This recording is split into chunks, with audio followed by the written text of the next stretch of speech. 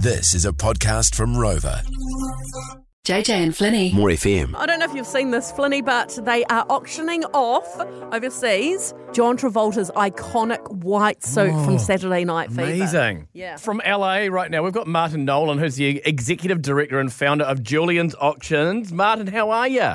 Fantastic, guys. How are you? Thank you so much for coming on the show with us. Now, you're actually selling something pretty special at the moment, aren't you? Incredible auction coming up this weekend. 1,300 items, Hollywood legends items. Taking center stage is that John Travolta white suit, three-piece suit from Saturday Night Fever. This is crazy. This is crazy because I was 5 years old when that movie came out and I had a big poster of that on the back of my bedroom door, and I thought as a 5-year-old girl, one day I'm going to marry that man, John Travolta. It never happened, but if I could come up with what looks like at least $100,000, I could own that. That's what the latest bid is, isn't it? Yeah, that's $100,000 US dollars. Oh JJ. God, okay. And, speaking of more than a woman, I mean, you've done very well. And maybe that white suit could be yours. If you can't get the man, you could get the suit. Well, that's what I was sort of thinking, the closest thing I could get to John Travolta in those days. What size is it? He looks like he would have been a skinny guy. A 28-inch waist. I won't be able to fit into that, unfortunately, at this stage. Oh, well.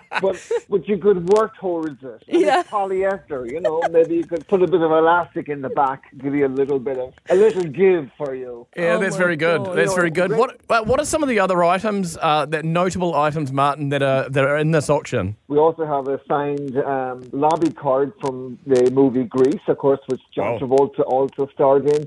We have a really great suit from Pulp Fiction, Vincent Vega. Oh, yes. That was an incredible movie as well. Harry Potter. We have incredible ones from various movies in the Harry Potter franchise. We have the hoverboard from Back to the Future 2. That's so cool. Marty McFly, Michael J. Fox. That's really cool. Yeah. Martin, you've got all this cool stuff. I would have thought that something like the white suit, for example, that John Travolta would have been allowed to keep that because it would be a souvenir for him. All this stuff from the movies, the actors aren't allowed to keep. Correct. Well, and back in the day, nobody cared about this stuff. Back in 1977, the poster was more interesting than the suit.